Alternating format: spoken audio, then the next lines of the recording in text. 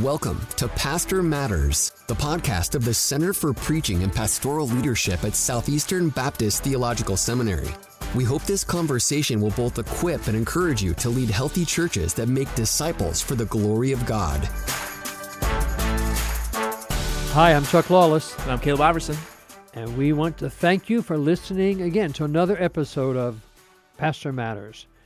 Dr. Lawless, for our icebreaker today, I want to ask you a question, just curious about your experience growing up in the youth ministry of your church. What was that experience like for you, and maybe what's one memory that comes to mind from your youth ministry growing up?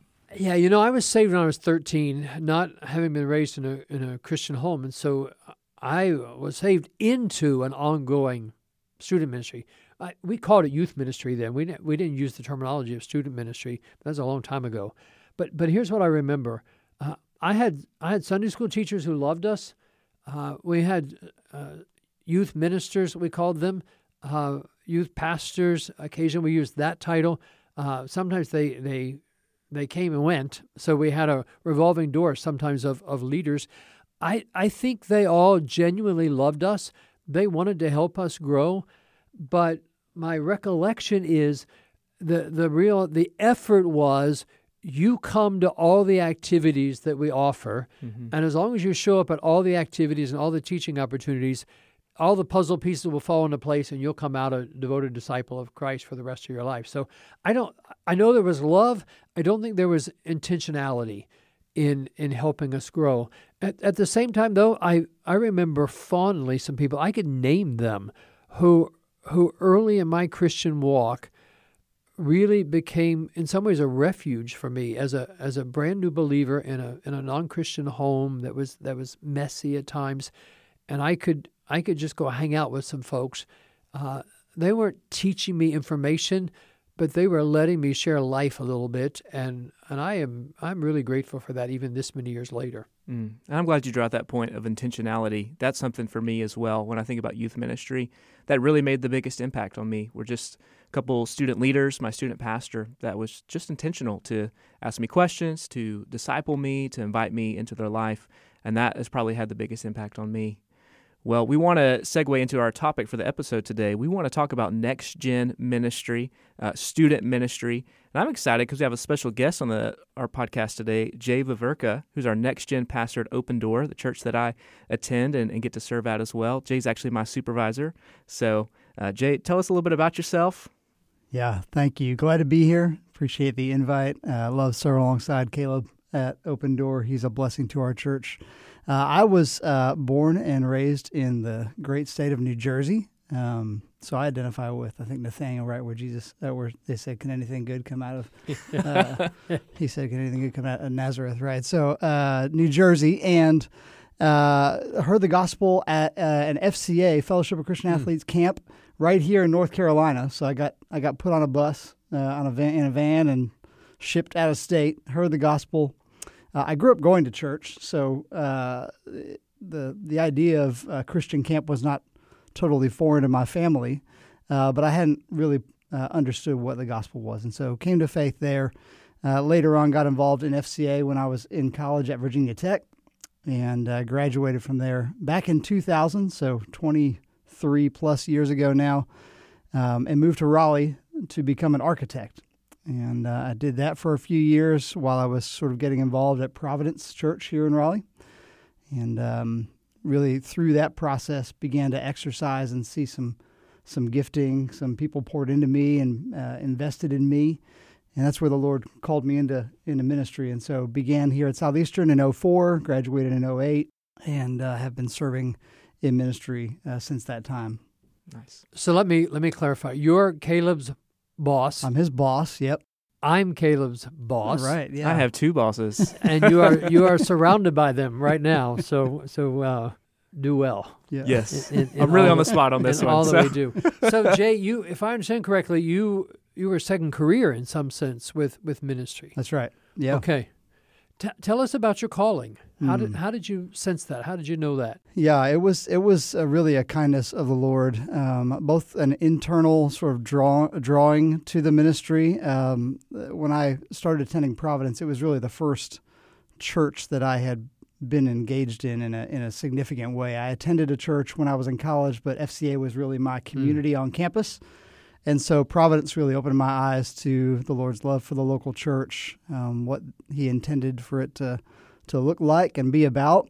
And through the process of getting involved there and really being given opportunities to exercise gifts I didn't know I had. So I had a Sunday school teacher. I was just serving in different ways, was leading our prayer ministry, and he asked me to do a 5-minute prayer devotion one Sunday in Sunday school class. And so I spent 30 hours preparing for that 5-minute devotion, just a ridiculous amount of time. And I loved every minute of that preparation. And then I really enjoyed the aspect of being able to encourage the saints. And I'm not a public speaker. I never enjoyed standing up in front of groups and talking. And so when I stood up to do that devotion, and the Lord in his grace and his goodness just allowed me to do it in a way that folks were encouraged by, I was equally surprised and also invigorated by that. And so continued just to pursue opportunities to serve in the local church. I had several mentors who had graduated from Southeastern, and so I started taking a class here in the fall of 2003 with Dr. David Hogg. It was a Tuesday, Thursday church history class. That was back when he was still requiring us to memorize the Apostles' Creed in Latin. Thank you, Dr. Hogg.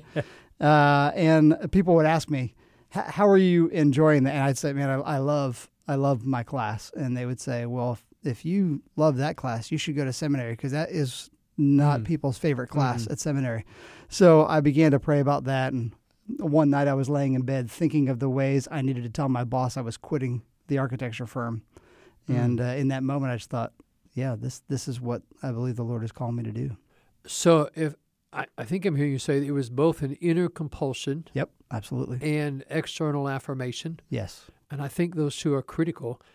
And I combine that with recognizing need. I know in my heart I need to do something. Others affirm that. We see the need in front of us, and God calls us. Yeah. So what is your current position, Jay? Current position is next generation pastor at Open Door Church. All right. So for my generation, we never used the language of next generation. What is next gen? Yeah, it really it depends on which church you're talking to, right? Because even other next gen pastors I talk to, their role is different than mine. So at Open Door, we view next generation ministry from birth through college. And so I oversee all of our ministry, starting when families welcome in their newborns all the way through when their child graduates college. And I'm ministering to those kids, to those students, and then also to the families at the same time. So we want to come alongside parents in that regard. So that's pretty massive. It is, yes. How do you accomplish that? Yeah, well, I have an amazing team, Caleb being one of them, several part-time directors that oversee the different ages and stages there. So we have a preschool, an elementary. Right now our middle school and high school is combined. And then Caleb helps with our college ministry. So they are really more boots on the ground. They attend all the events. They're really, if you were to ask one of our students who they identify with on our staff, it's probably going to be more so Kenneth, who is our student director right now, than me, even though I'm sort of a constant presence across all of those age groups. Okay. Did you inherit some of those leaders, or have you enlisted them? They've all been enlisted. Yeah, I did inherit a preschool director when I started, but she has transitioned out. We have a different one now. Okay. Help our listeners, help pastors, help us. What do you look for in those leaders, and how have you enlisted them? How have you convinced them to get on board? Well, we are blessed to be nearby here at Southeastern. We have a number of students at our church who want to pursue ministry. So when I came on board, I told Pastor Dwayne the same thing I told my boss at FCA when I was working at FCA. I said, I'm not a student guy. I love students and their families, but if I have to be the one who's at every student event, I will not be in my happy place. And so the first hires were a middle school and a high school director. And at that time, Kenneth Brock and Patrick Sanders were like two peas in a pod, and they were both at Open Door and ready and willing to jump in.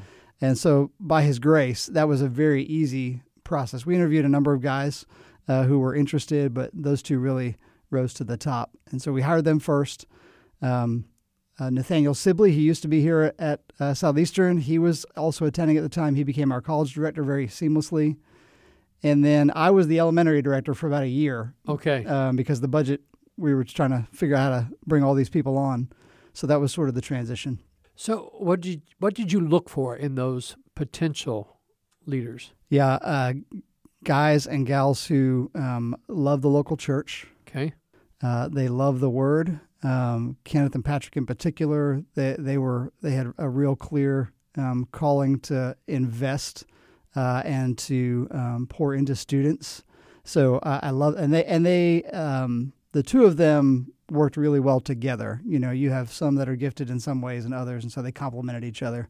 So we were looking for individuals that would connect with students, that understood the primacy of the Word in Next Gen ministry, and so we started there. Okay. So my assumption is you make this work by really building this team.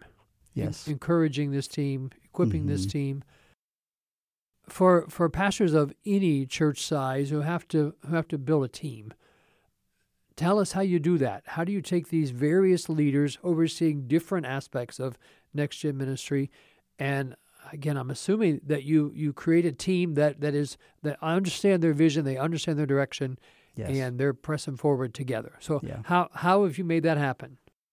Yeah, so it is a challenge because all of those directors are part-time. So almost all of them have other jobs outside of Open Door. So getting them all on our campus for a meeting even requires just a massive amount of intentionality.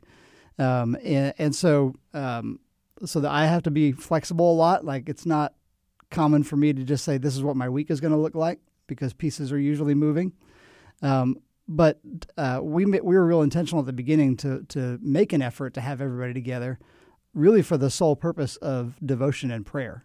Okay. And we just said, you know what, the nuts and bolts, those can happen. We do a OD students meeting with Kenneth and Patrick, right? And then we do a OD kids meeting with our elementary and preschool directors.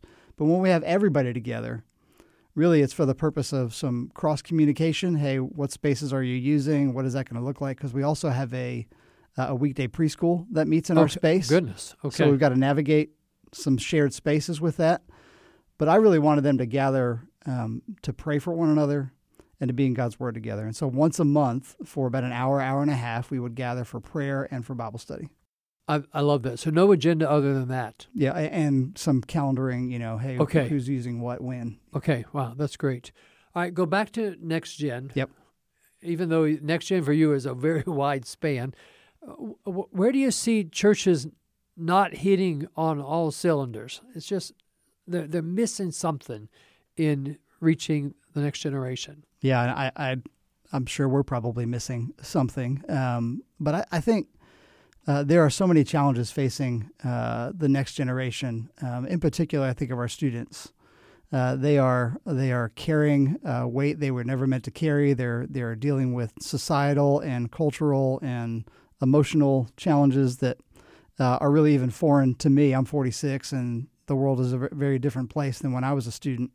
So I think one of the ways that Next Gen Ministries miss the mark is by not inviting parents into that space. We really believe in the partnership of the church and the home, and so we are as intentional as we can be with inviting parents into some of those things. We have a podcast we do for our kids ministry. It's called Wise for Salvation, and the premise of it is we want to gather parents and kids around God's Word to have conversations. So we do 8 to 10 minutes. We do a short lesson on either the Sunday school lesson from the previous Sunday, or right now we're actually working through a catechism. And then we end each episode with a question for parents and kids to discuss together, just trying to get parents and kids and students talking about God's Word, because we feel like that is a disconnect in the home. And sometimes it's because parents don't know how to do it. Sometimes it's because kids are resistant to it. So if someone at their church is initiating the conversation and saying, hey, here's a question for you to consider, we feel like that's a helpful way to facilitate some of that. That's really good. Let me ask a question about that, and I'll go back to other areas where you think churches need to improve. Is that podcast available for folks outside of Open Door? It is, yeah. It's available on Spotify, Apple Podcasts. All right, I want listeners to know that again. So give us the name again and remind us where we can find that. It's called Wise for Salvation, and you can find it on Spotify, Apple Podcasts, all that. All those places where you would find your normal podcast. So. And listeners, if you go on our show notes on our website, the link for the podcast will be on there too. Good, thank you, Caleb. All right, go back, Jay. Where else are churches missing it? I think there is often a focus on entertainment. Okay. Right, the attractional model of years past. I don't know that is working anymore. Our students really have responded well to the preaching and teaching of God's Word, and so I think for student ministers in particular, I would challenge them just to really trust in the work of the Spirit and the Word in their ministry.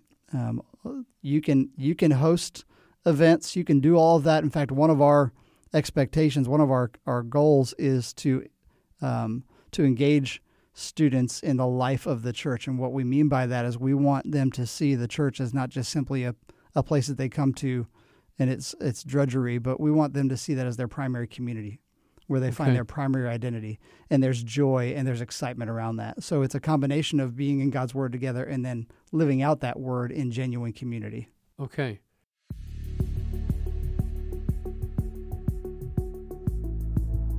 Southeastern exists to help people like you serve the church and fulfill the Great Commission in all of life. Are you interested in learning more about what Southeastern has to offer?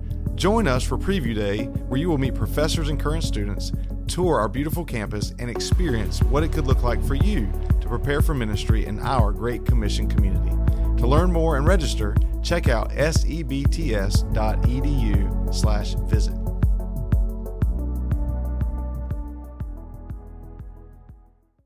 You're overseeing ministry from bed babies to college students. Yeah.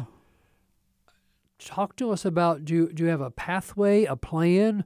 What are your goals in bringing all that together, and how are you moving in that direction? Yeah, so when I came on board, my position was new. We had a student minister and we had a children's minister, but both of them had left within a short period of time of each other.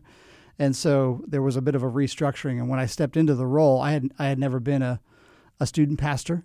I had served with Fellowship of Christian Athletes, which was ministering to middle school and high school students. But I immediately tried to figure out a way to organize this whole thing. That's just the way my mind thinks. I like to be very structured and intentional. And so the image that came to mind first was this image of a trail or a path. And I felt like it was something that could translate across multiple age groups. And so we have organized our ministry around the different trails that correspond to the different seasons of development in a child's life. So we have a preschool trail, lower elementary, upper elementary, middle, high, and college. Those are our 6. And as we put that into place, we thought, well, how do we mark the transition from one trail to the next? What does that look like? What are some real specific ways that we are investing in parents in those seasons of life? And so we very early on established something called a trailhead, which the people at Open Door have heard me say this, but I am not a hiker. Okay. So when I settled on this theme of trails, one of the first things I did was Google hiker lingo, right? Like what are words that hikers use, right? Good. So if I go for a hike, I need to be able to see my car at all times. No, I got you. I am a hiker, so I really like this language. Yeah. So we started using this trailhead language because a trailhead is the start of a trail, right? And sometimes there's a map there, shows you kind of where the trail is going to go. It might show you where the shelters on that trail are. Mm-hmm. It might show you some scenic overlooks to make a note of, right? And so we wanted to gather our parents anytime a child was moving to a new trail, anytime a family was moving to a new trail, and say, hey, let's take a minute to turn around and imagine, I get real cheesy about this, let's imagine we're at this scenic overlook, and from this overlook, you can see the trail that you've just completed. And it's a metaphor for the Christian life. Let's think about this last season of life for your child. What were some things that were beautiful in that season? Some things you observed on that trail? What were some challenges and obstacles that you faced? And how did you see God's faithfulness in that? So we take a moment to do that, and then we move to the trail ahead.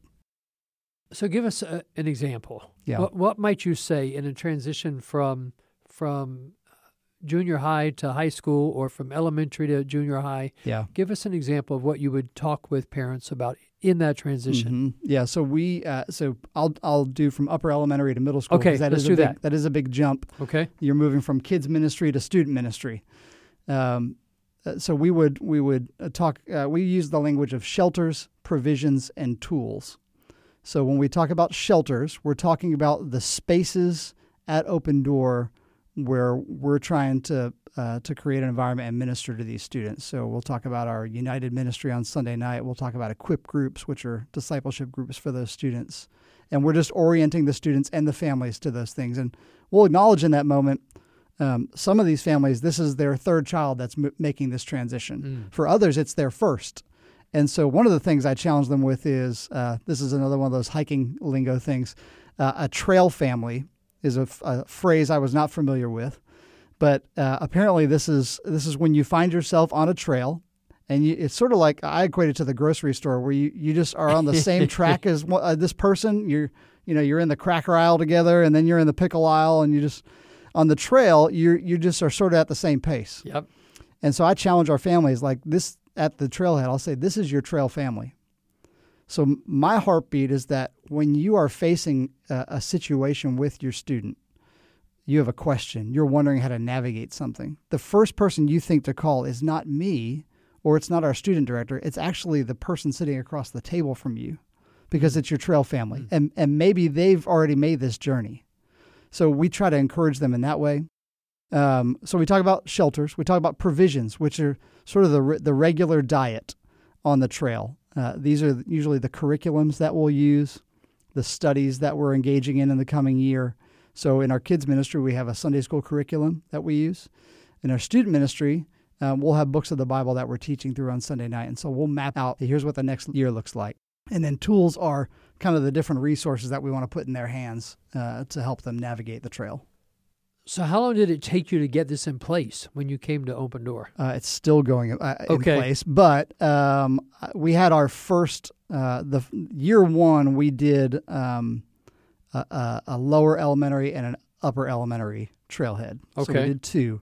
The following year, we added in middle school and high school. Okay. And so the trailhead for the preschool trail is the baby is born, and our preschool director does an in-home visit and sort of talks to them about the preschool at Open Door, tells them about our nursing mother's room and some other things, brings them a meal, so that kind of stuff. Okay.